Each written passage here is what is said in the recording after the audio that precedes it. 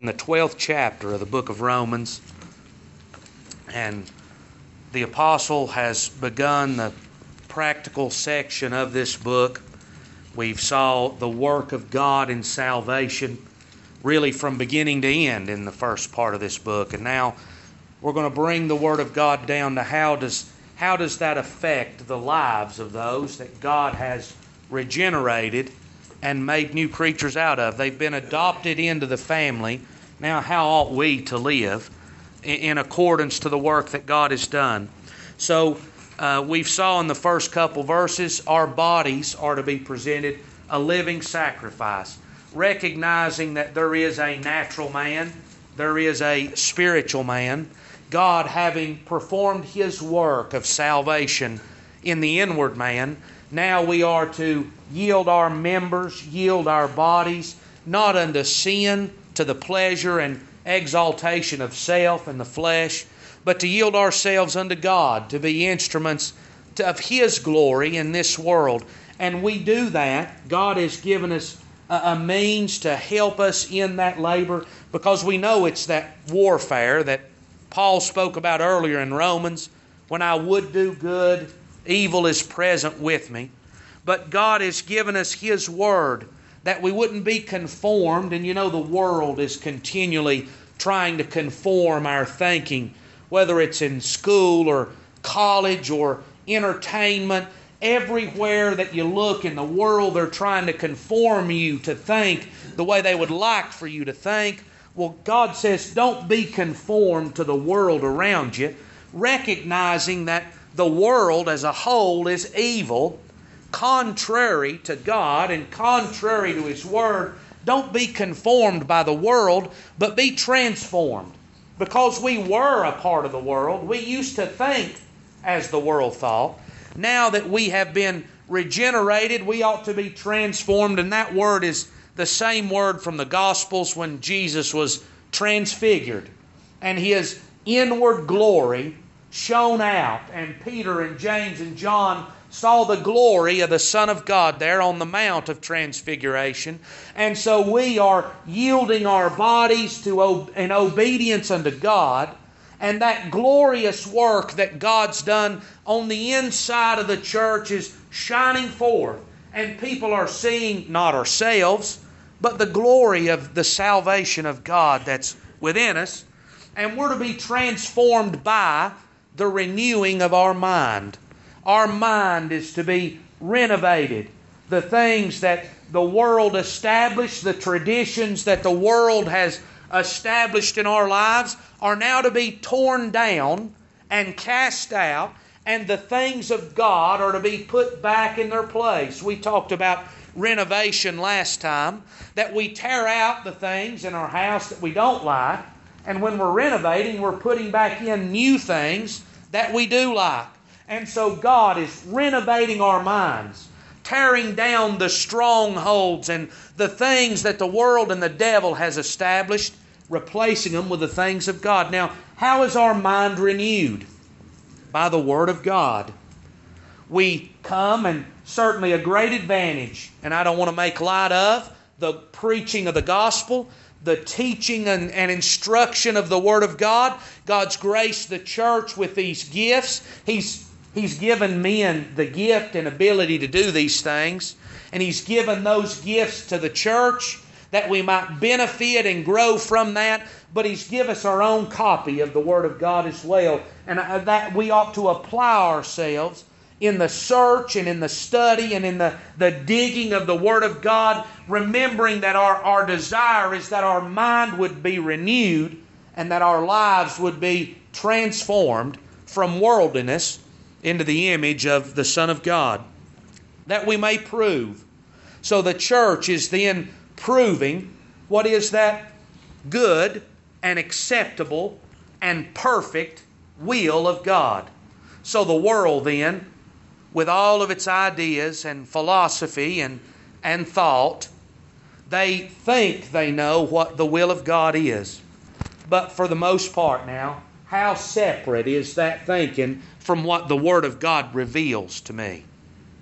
So God's revealed His will to the church in the Word of God, and our lives are there being renewed and renovated and transformed, that our lives would prove what the good and perfect and acceptable will of God is to those that sit in darkness. So now we come to verse 3.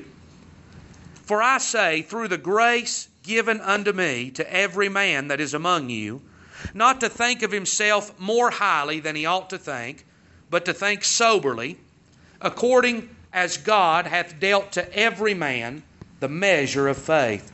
So I realize Greg talked about this verse 2 Wednesdays ago and covered this, but before we go any farther, let's talk about the elephant in the room here and the common misuse of this verse.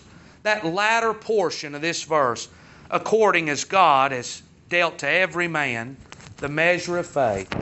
You hear that verse taken, and it is said that God's give everybody, saved and lost, everybody that's been born into this world, God's give them all a measure of faith. But I believe if you just look simply at the wording of the verse, now he's talking to the church being transformed by the renewing of our mind, our bodies being a living sacrifice. For I say, through the grace given to me, to every man that is among you. So who is this? Who is every man among you? That's those that have been regenerated and that are a part of the church of the living God. Those that God has brought in from the world and saved and made a part of His family. To every man that is among you, according. So that word according, it's through. So according as God has dealt to every man the measure of faith. So who has the measure of faith dealt unto them? In this verse now, those with the measure of faith are those that God's brought into the church. And to say anything more is to add something to the Word of God that's not there. And Greg read this verse as well. In Thessalonians, 2 Thessalonians chapter 3, the apostle, and it's the same man now. Paul wrote Romans. Paul wrote the epistles to the Thessalonians. Paul wrote, for every man hath not faith. So we've either got a contradiction here, at Paul saying every man has faith in one place, and in another place all men have not faith. Or the interpretation of this is those that are born again and that are in the church, they're only there because God's dealt to them a measure of faith that they might receive the gospel and that they might be saved.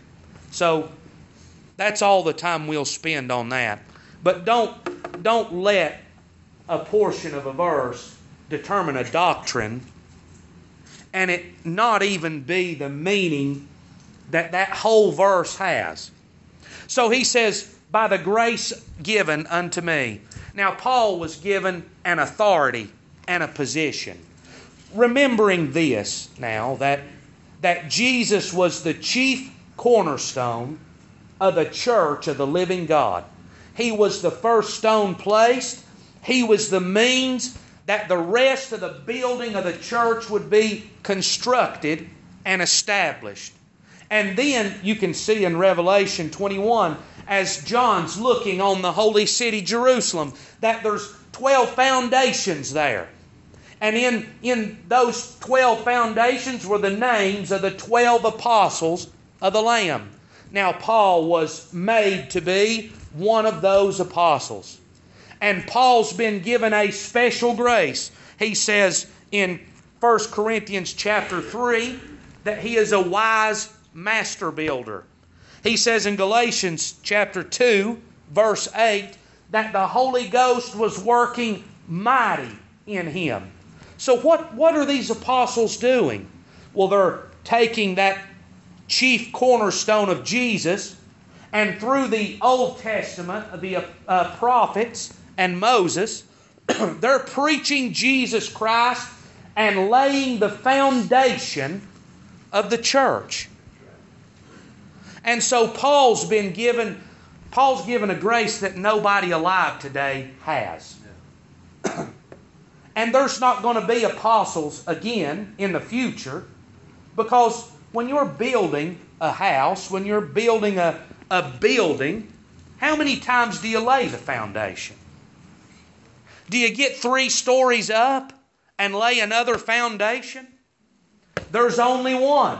And so God laid the foundation with these 12 men, and they had a special grace given to them. If you look through the Bible, me and Morgan talked about this just a couple days ago, but if you look through the Bible, you're going to find that the majority, and I'm going to throw a number out, I'm going to say 90 to 95% of the miracles that you find in the Bible, they take place at 3 specific times. One was Moses when the children of Israel were in Egypt. 2 was Elijah and Elisha in Israel. And 3 was Jesus and his 3.5 years of ministry and the times of these apostles. I recognize that there's other miracles scattered, but as a whole, they're mostly grouped into those 3 times. Now, why is that? Well, in Moses' day, you've got a man the children of Israel's been in Egypt for 430 years. They've not heard from God. They've been dwelling down there. They're content to dwell there. And here's going to come a man out of the wilderness and say, look, God sent me to redeem you out of Egypt and bring you to your own land. Now, what are you going to say to somebody that comes out of the wilderness and says that? You're full of mud. You've lost your mind. But when that same man can put his hand in his bosom and pull it out and it's leprous, and you can see it and touch it, and then he can put it back in his bosom and pull it out and the leprosy's gone, or when that man can throw a wooden rod down and it becomes a serpent, and he can grab it by the tail and it turns back into a rod, then there's some credibility given. So you see, these miracles were an indication that what Moses was saying was the truth. Well, the same for Elijah and Elisha. That was a time that the kingdom of Israel had fallen completely away from God. They had forsaken the worship of God. They had established idols and idolatry. And God is working, if you'll have it, a revival of sorts. And Elijah's preaching and prophesying the Word of God. Well, how do we know that you're more important or any better than these 400 prophets of Baal? Because God's going to send fire down, and He's going to consume the altar. The prophets of Baal are going to be destroyed. The dead's being raised, and evidence that these men were the men of God.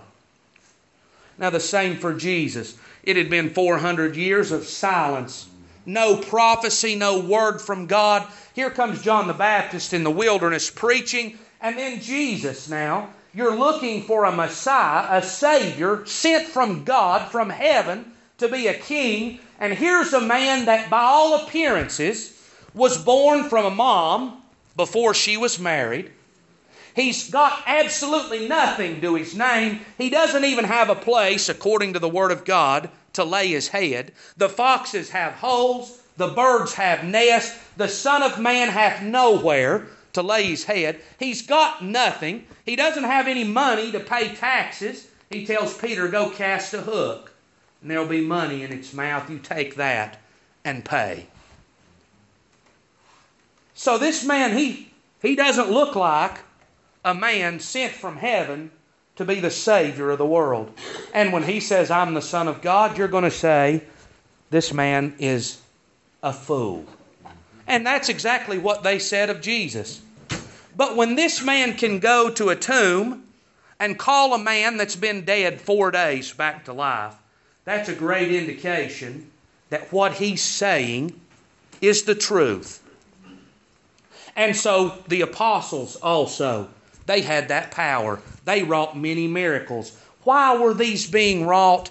It was evidence that these were the people of God, that this was the work of God, that this was the right way, and that the church was the approved family of God. So Paul's been given this grace. And if God gave Paul the grace to be a master builder and one that would lay the foundation of the church of the living God, then it ought to be something that we all take notice of, wouldn't you say? To every man that is among you, not just to a certain few, not to those that have offices, but to every single person that makes up the body of Christ. You know, you might look at Timothy and say, well, that's only to preachers. Or that's just to deacons. Or that's just to those that are the highest offices in the church. Well, you can't do that here. The Word of God clearly makes it clear and distinct that He's speaking to everyone, no matter their level, no matter their status. Every man among you, what is the number one thing? That you think not highly of yourselves. Now here's the number one problem that occurs in the church of God. Is when I think too highly of myself. And I think more highly of myself than I do you, or than I do others. Or I trust in my knowledge, I trust in my ability, I trust in my strength, I trust in my goodness, I trust in my works. Paul says, think not highly, but think soberly. So that word, that means without intoxication. And, you know, you can apply that to alcohol or to drugs. But I tell you that the pride of man is intoxicating. And it clouds our judgment. And as I begin to be puffed up in myself, my vision is distorted. You know, the way I look at you changes. What I think about you changes. And it's distorted by pride because I'm not thinking soberly. What is the sober way of thinking? God's dealt to every man the measure of faith. You know how I got into the family? God gave me faith and brought me in. You know how you got into the family? God gave you faith and brought you in. Now, who's better than who in that picture? I would not have come had God not convinced me and drew me by His power, and neither would you. So who's better than who? Who's greater than who? No, I tell you, what you have by the grace and the goodness and the blessing of God. What your neighbor has, they have by the grace and the goodness and the blessing of God. And at any moment, we could be like Job and everything be taken away and we be left in dust and ashes with absolutely nothing. But did that change who Job was? No. When he was rich, did that make Job any better than anybody else? When Job was brought to ashes and all that he had was sores and friends and a wife that told him that he had sinned greatly and that he ought to curse God. Did that change who Job was?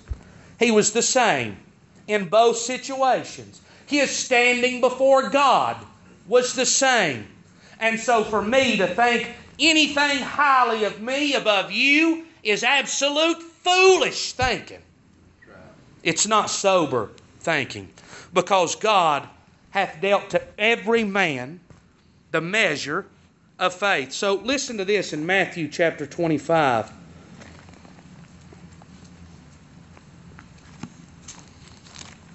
Parable of the talents, a very well-known scripture.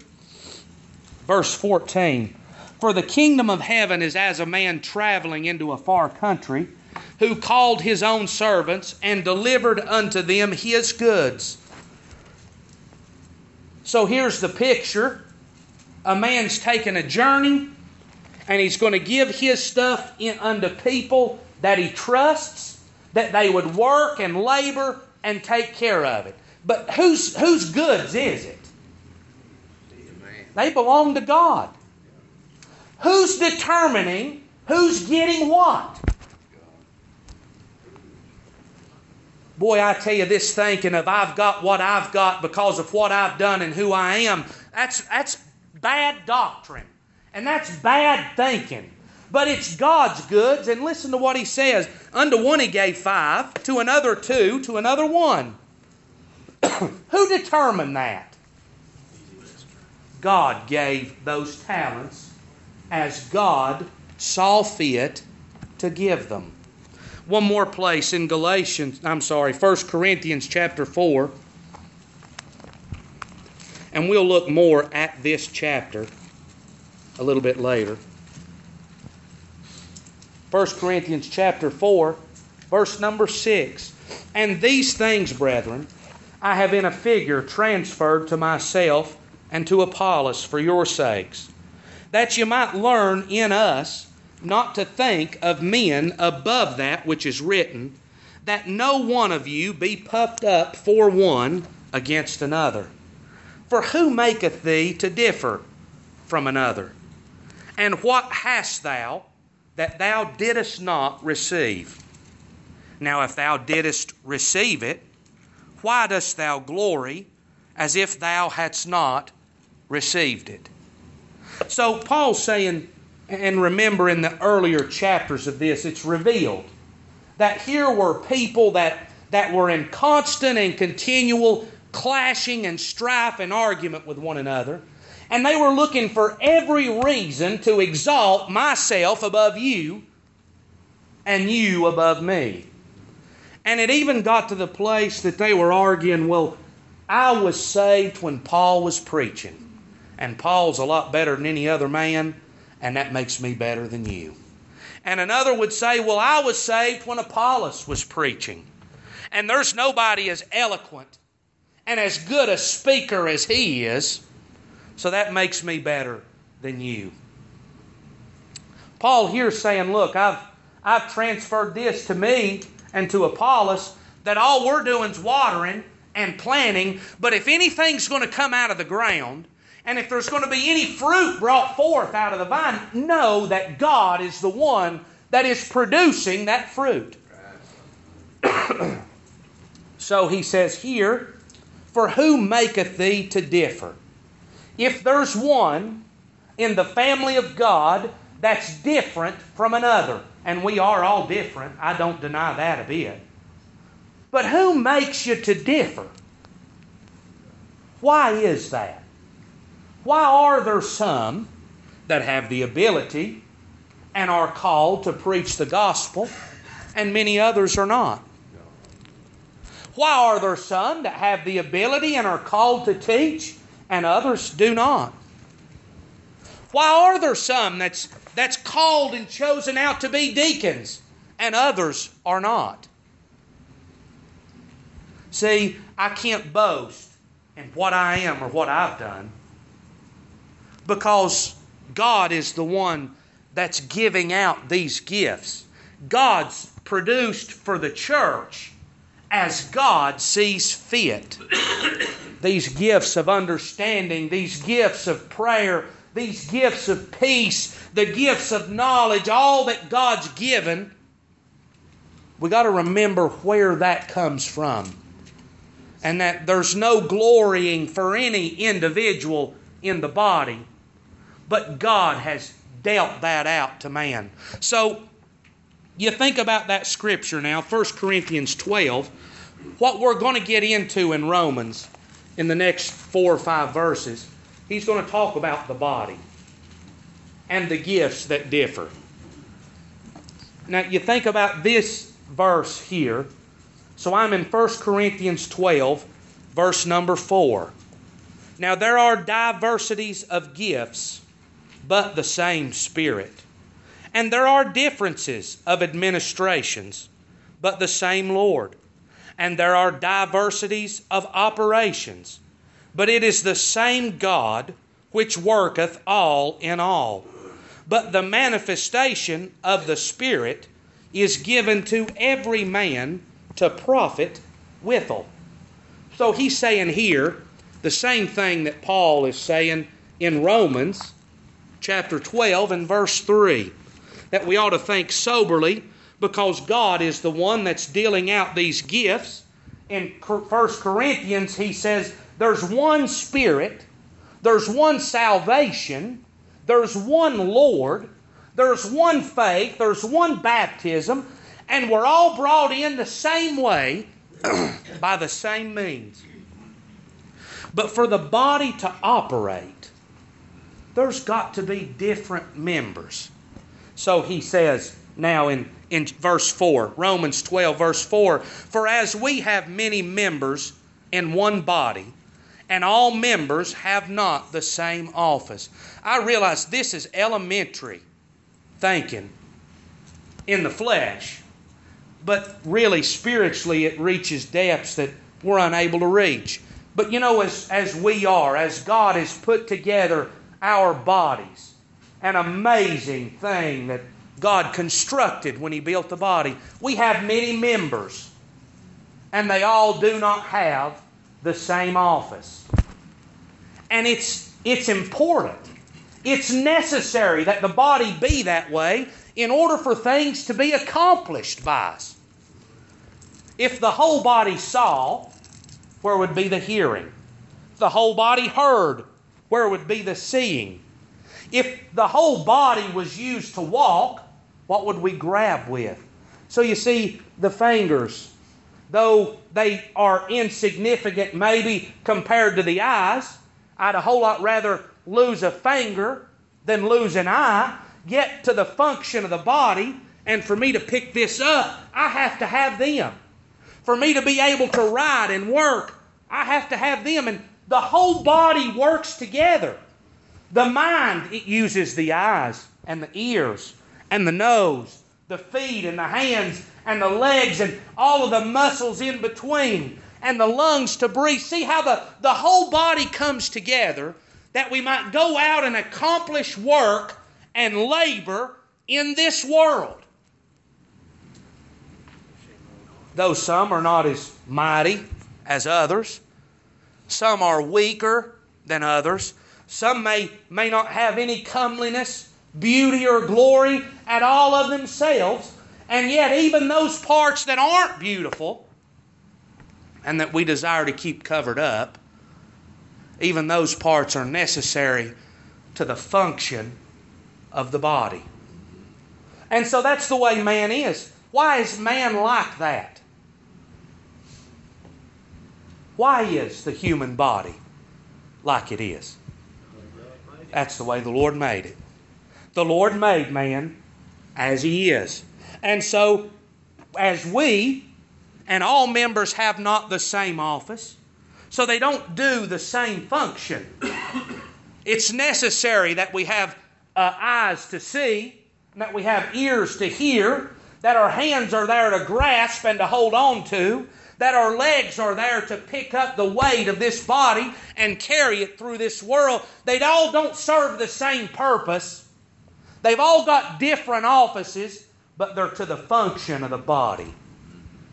So just like our bodies are like that, that's the way that the church is as well. He says, so we, being many, are one body in Christ, and every one members one of another. So God then, as He put together the natural body, He has put together the church.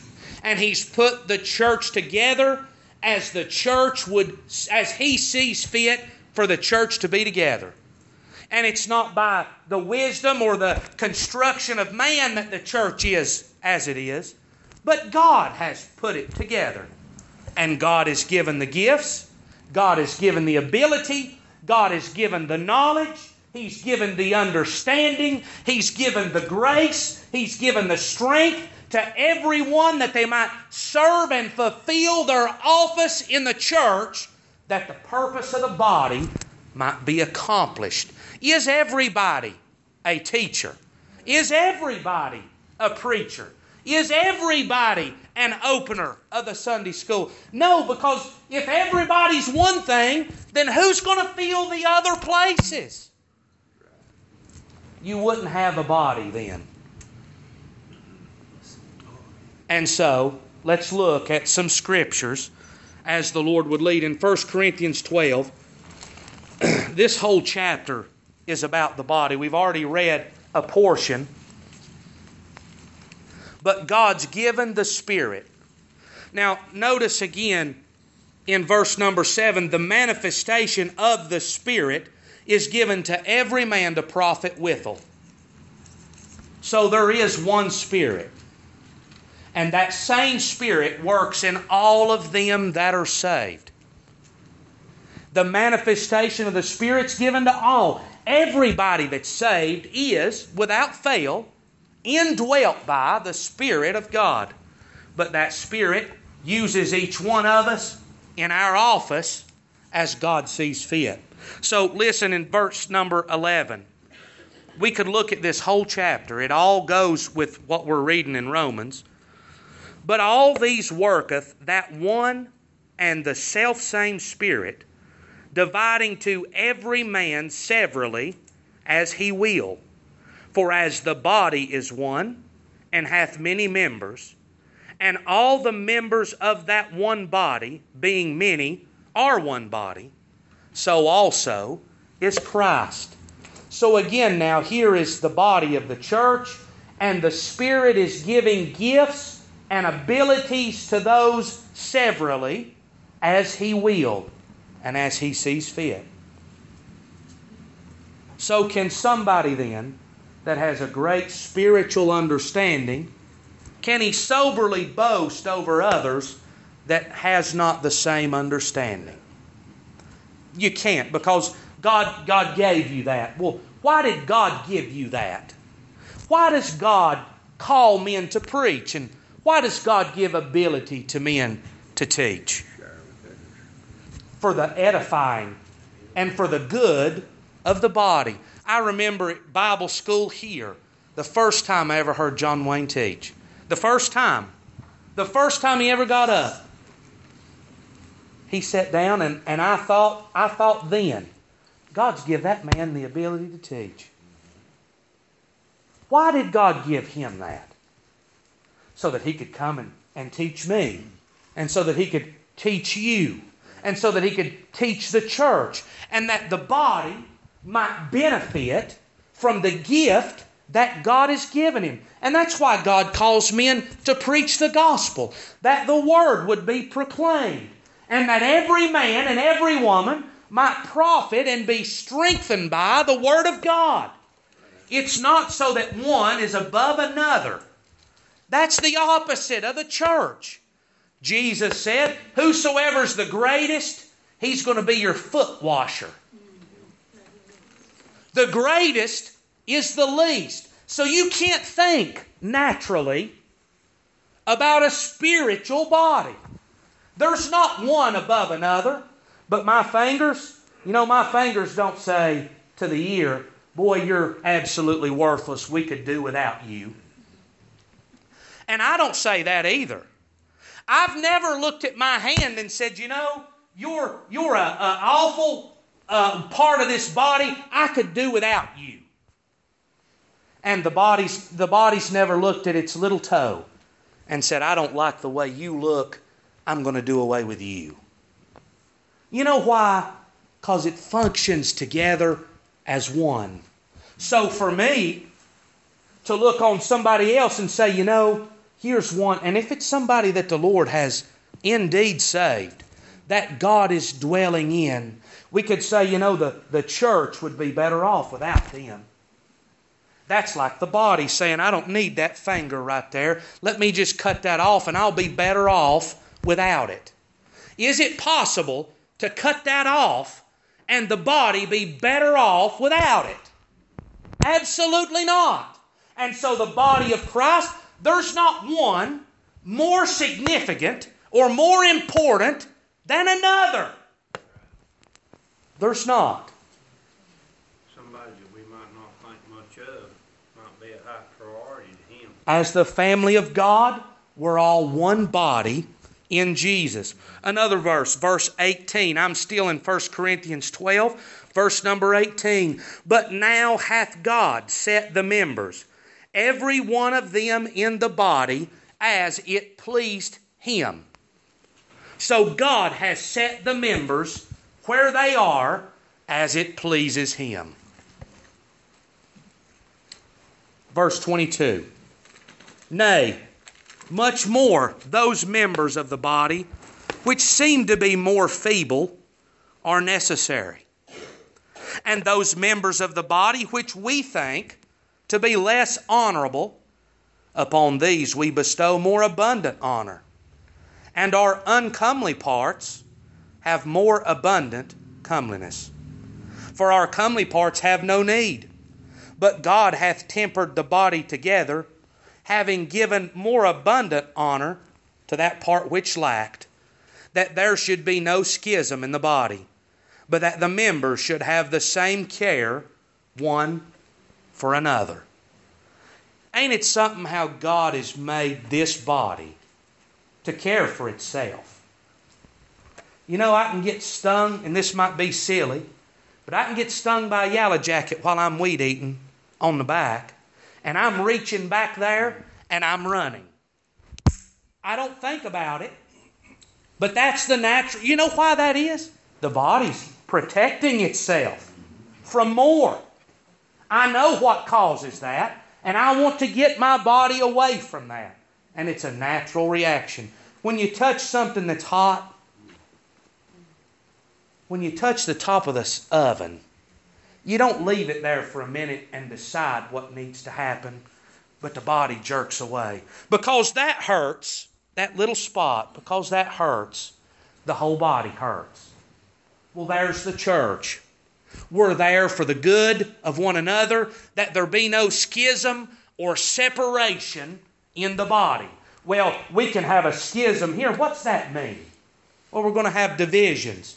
We're going to have cliques. We're going to have groups. And I'm going to love you, but I'm not going to love you. And I'm going to love this one, and I'm not going to love that one. I'm going to give this one more honor than I'm going to give this one. The body is not meant to have schisms in it. The hand is not supposed to rebel against the leg. And if there's rebellion, if the hand and the arm is not working in sync with the rest of the body, I'm going to have a bad time, wouldn't you say?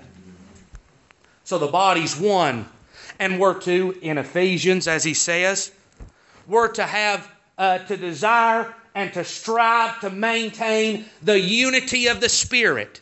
So don't think highly of yourself above another, but recognize what we've got, God gave us. And if somebody else doesn't have that, it's because God did not give them that. And if they're weaker than we are, it's because God's given us a little bit of strength that we might go on. And so why are some stronger than others? Not to boast over another, but to help them out. The body's there to aid itself, to protect itself, and to love every member as itself. Now that's the commandment of God. So he says in Ephesians chapter number 4,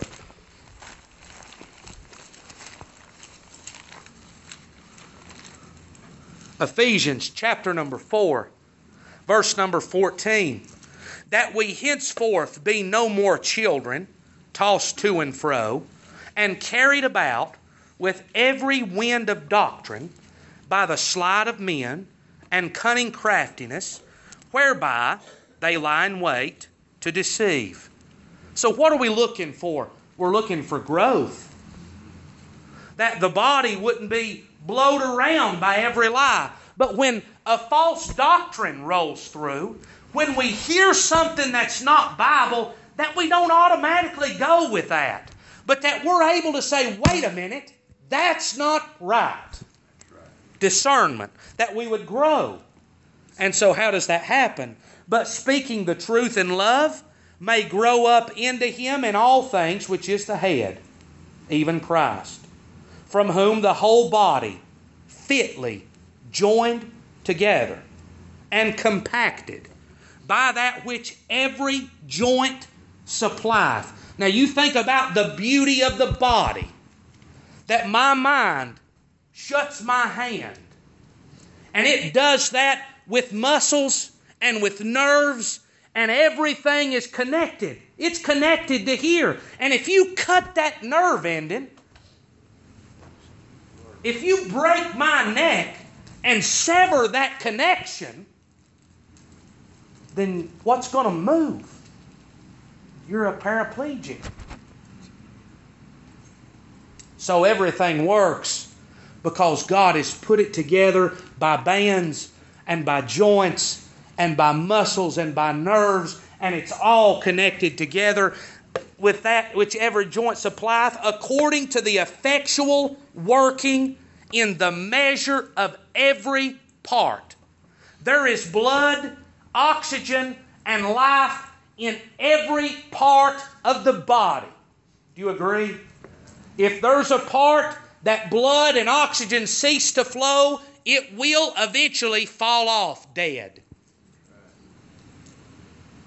And so in the body of Christ, those that are saved and born again, there's life in every member. You know that?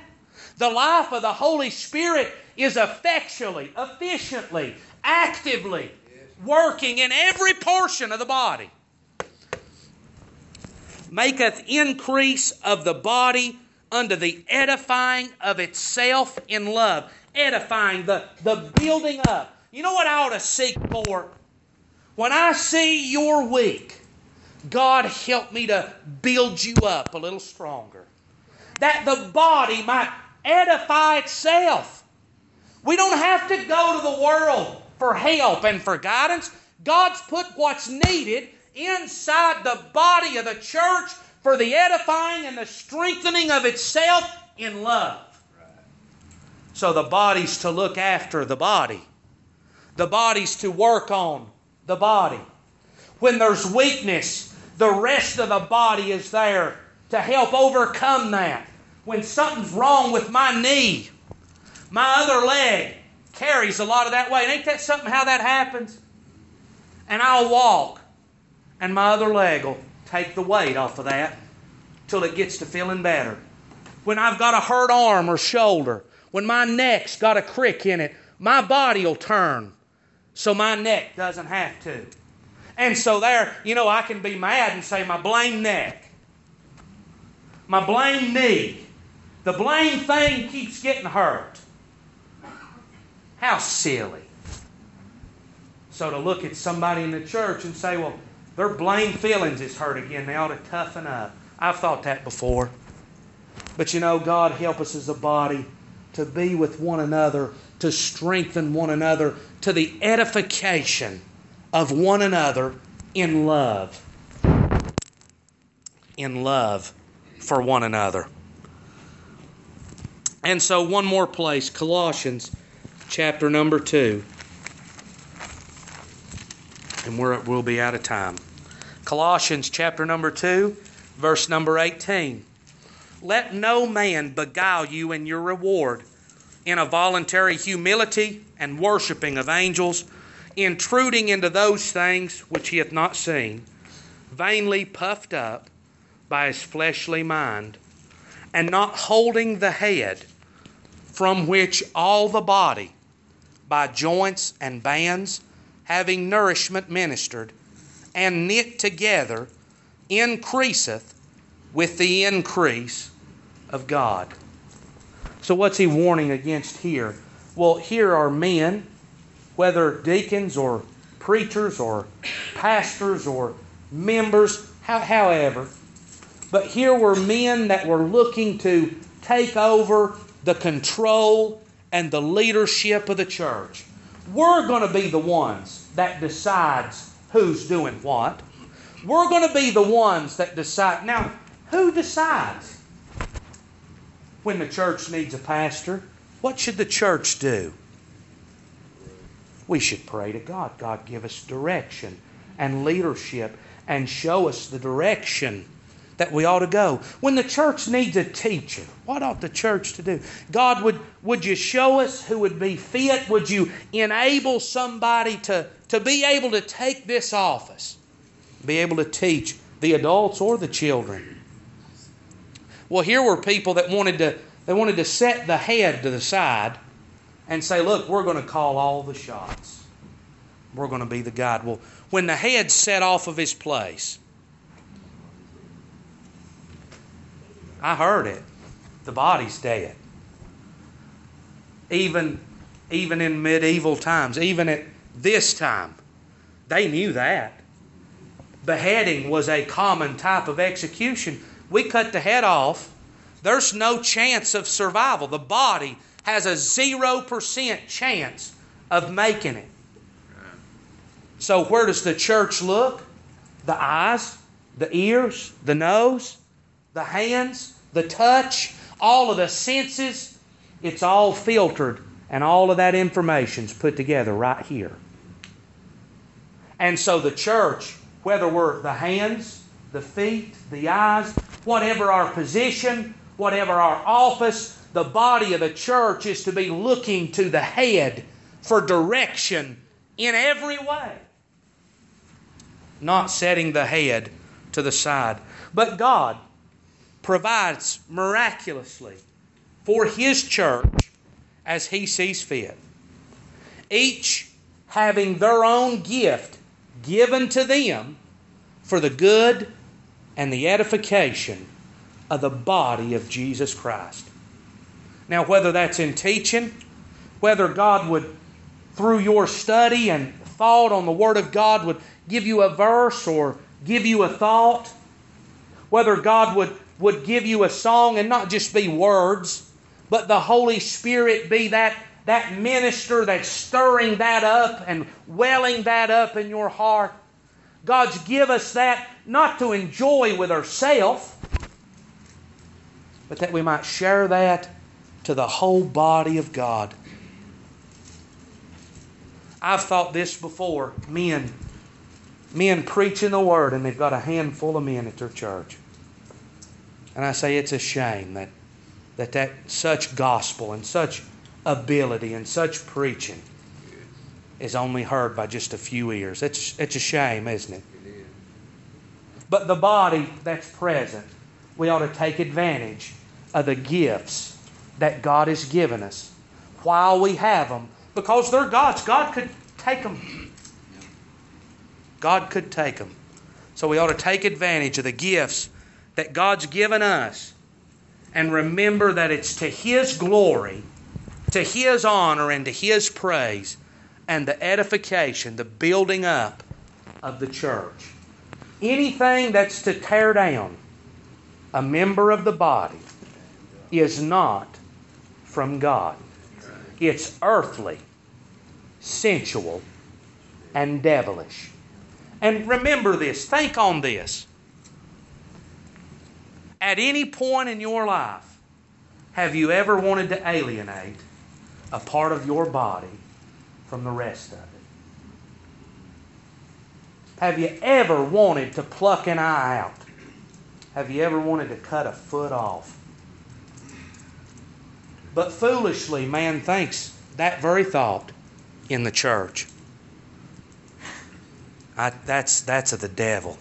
The schisms and divisions are of the devil. That's all that's on our heart. Anything